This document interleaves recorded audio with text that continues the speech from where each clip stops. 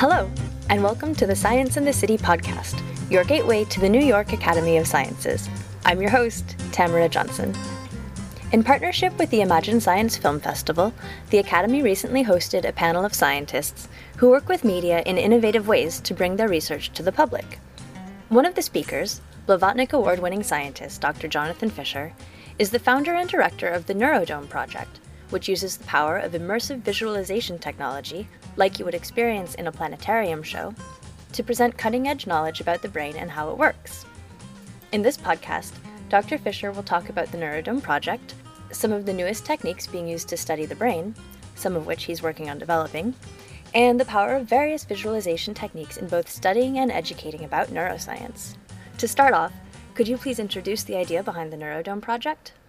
The Neurodome Project is a project to take real data from scientists and physicians all over the world working on neuroscience and clinical neurology, to take that data and to be able to visualize it in immersive projection environments, specifically dome format planetarium environments.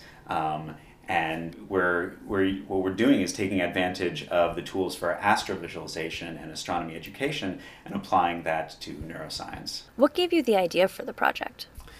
So my background is physics. That's what I did in graduate school, and all the experimental physics that I've ever done has been in the context of neuroimaging, actually. At first, coming up with cool laser tricks to extract the measurements of electrical activity in individual neurons. So I've always done neuroimaging, and actually before graduate school I worked in experimental cosmology in the field of astrophysics and making images of the cosmic infrared background of the universe, the remnant glow of the Big Bang. So I've always done imaging, first at the outer limits and then at the inner limits of human knowledge. And I've always been amazed by the kinds of things we can see and the cool images of neurons, especially three-dimensional imaging. And whenever I would show any of these movies or pictures to relatives or non-scientists friends, people always say, that's crazy that we can see that. And I realized that scientists really get this this rare view of the brain that non-scientists don't get, and I realized that it was going to be a long time before non-scientists actually see that. And one of the reasons is because there's not really a technique or a venue for showing people this kind of data. So as a kid, being interested in astronomy, one of the things that got me interested in science, astronomy in particular, was planetarium shows. And I remember one of the last planetarium shows I remember as part of school trips was this show that was about space, but ended with this message that the voiceover said, "But the real frontier is the brain." And then there was this graphic of some fuzzy brain kind of oscillating and pulsing, and that really turned me on to neuroscience. So the idea that you could use a compelling informal science education environment to get people excited about data and about the way things look, that was kind of that carried over from childhood and really was the inspiration for that. To switch gears a little bit, what are some of the visualization technologies currently being used to study the brain?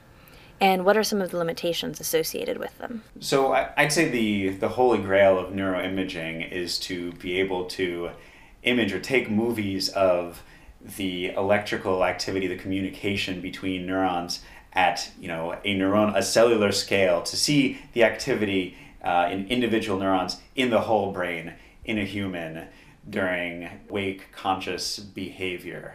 Because then you could actually see what's going on exactly. For example, at the panel discussion at the New York Academy of Sciences, I think there was at least one question on, consciousness and what's happening in the brain during consciousness, and can we know that, right? So the holy grail is to be able to actually see what all the neurons are saying at any given time, and see if we can learn what consciousness is about, right? So we can't do that right now, and one of the reasons is that seeing electrical activity in individual neurons is hard. That That's one thing. One of the techniques is that you can use this is using optical microscopy. You can put in dyes. You can stain neurons with dyes, living neurons with voltage sensitive dyes that will change their color depending on the electrical activity. So just seeing the electrical activity is one thing, right? Seeing deep into the tissue of the brain, that's a huge challenge, right? Because the brain is dense tissue, right?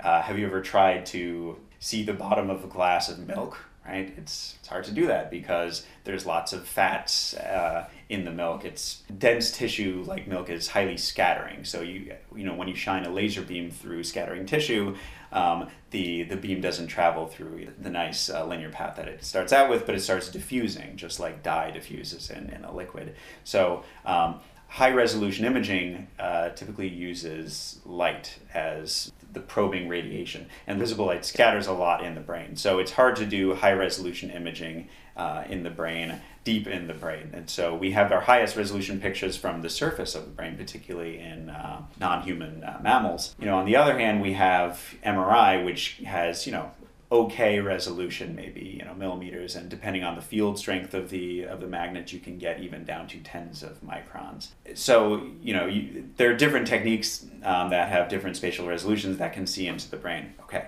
so back to activity, right? How can you see neural activity, electrical activity with something that can see deep like MRI? You can't. One of the things you can see is blood volume or oxygenation with MRI. And what that really is you're seeing the signatures of metabolic activity using that technique with functional MRI. So what you're looking at when you see these images of the brain that have places lighting up using fMRI is you're seeing places that have been doing work. And so throughout the field of cognitive science, when people say that this part of the brain is responsible for emotions, or even typically more complex than that, this part of the brain is important for religion or something like that. What you're really saying is that during some task, this part of the brain was working very hard. And so, that does tell you something. That shows you a location where stuff has happened. But, I think of it a little bit like, if you woke up and you don't remember what you did, the night before, but you know that your calves hurt. You don't know whether it's because you were bicycling or doing stretches. You don't know what kind of physical activity you were doing, but you know that your calves hurt. So you can say that your legs were involved in some activity that occurred, but you can't say exactly what the movements were. And so that's the parallel I would draw there. And what about your own research on optical microscopy? The work that I do in optics is at this point still at the cellular resolution, and really sort of focused on what we can measure at the surface of the brain, because that's using optical microscopy is still, I would say that generates some of the prettiest portraits of individual neurons, since you have high enough resolution that you can see cell bodies and their processes, the arms that extend from the cells. We also have a lot of molecular biological tricks that we can use to get cells to light up, for example, when they're active and communicate with each other. But the optical microscopy that I like to focus on now is still low resolution enough that you can have a wide field of view and see lots of neurons interacting, whereas something like electron microscopy gives you highly resolved individual neurons, but you tend to not be able to see very many neurons.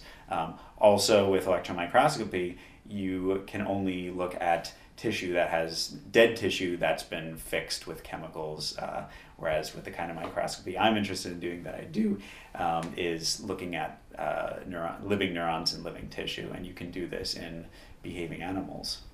Could you address the challenge of making sense of the vast data sets neuroscientists have to work with, and how visualization and technology are being applied to the task of sorting through all this information? I would say the largest data sets that we have currently are associated with very, very high resolution microscopy techniques, for example, serial sectioning electron microscopy. So electron microscopy generates really high spatial resolution images of any sort of biological tissues. Researchers are now using that kind of technique, that kind of high resolution microscopy, but doing that one slice at a time to kind of slice through large volumes of brain tissue. The size of those data files is, terabytes or something like that. So the general strategy towards looking at those kinds of data sets is taking little bites of it, analyzing small pieces of it, and seeing if you could extract some larger parameter from that. The difficulty is that in these very highly resolved data cubes, the trends that you're looking for are kind of picking out branching neurons, for example. The challenging thing is to trace out these long processes, these filaments in neurons that span through very, very dense data. So I think one way to really parse this dense data is not necessarily to take all the data and cut pieces and cut small pieces out of that correspond to neurons, but to have either a computer program do something smart or a human playing a game do something smart, where you use your visual judgment to just pick out what data bytes to look at based on visually where in the slice it looks like the neuron is. So I guess the real answer is that people are still trying to come up with the best tools to look at complex data, and it looks like you can really get help from the human visual intuition. And to come back to the idea of education, during the Imagine Science Film Festival, you mentioned something I thought was really interesting, which is the vertiginous effect of losing track of visual cues from your horizon, and how that imparts a sense of awe and provides a different way of learning about data. Could you explain that, please? I started formulating this idea of possibly using a planetarium to visualize neural data through early conversations with friends that were actually in the production department at the Museum of Natural History here, that were making the planetarium shows, and eventually with the director of astrovisualization there. And what I realized is that one of the reasons that a planetarium is effective is that when visually you lose your sense of horizon, you actually feel like you are physically moving through the data that you're seeing. And the reason is because we infer our sense of orientation and balance through both vestibular clues, like actual orientation of our body, and visual cues.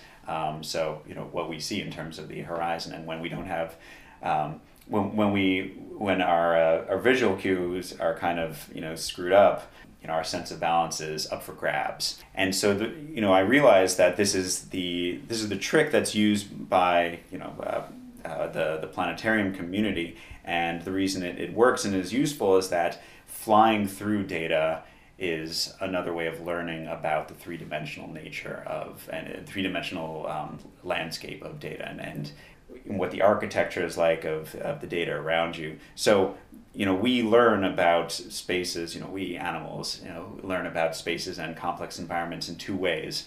One way is through having a mental picture of like a map. That's called an allosteric technique, where you have a map-based learning, where I know the map, I know the floor plan of a building, and therefore I know how to get from point A to point B. And that's I would call an insider's view of any data set of brain, of architecture, something like that. And it's really powerful to have that internalized, because then you can navigate from point A to point B, wherever point B may be. The other way that people learn about spaces and geometries is through route-based knowledge.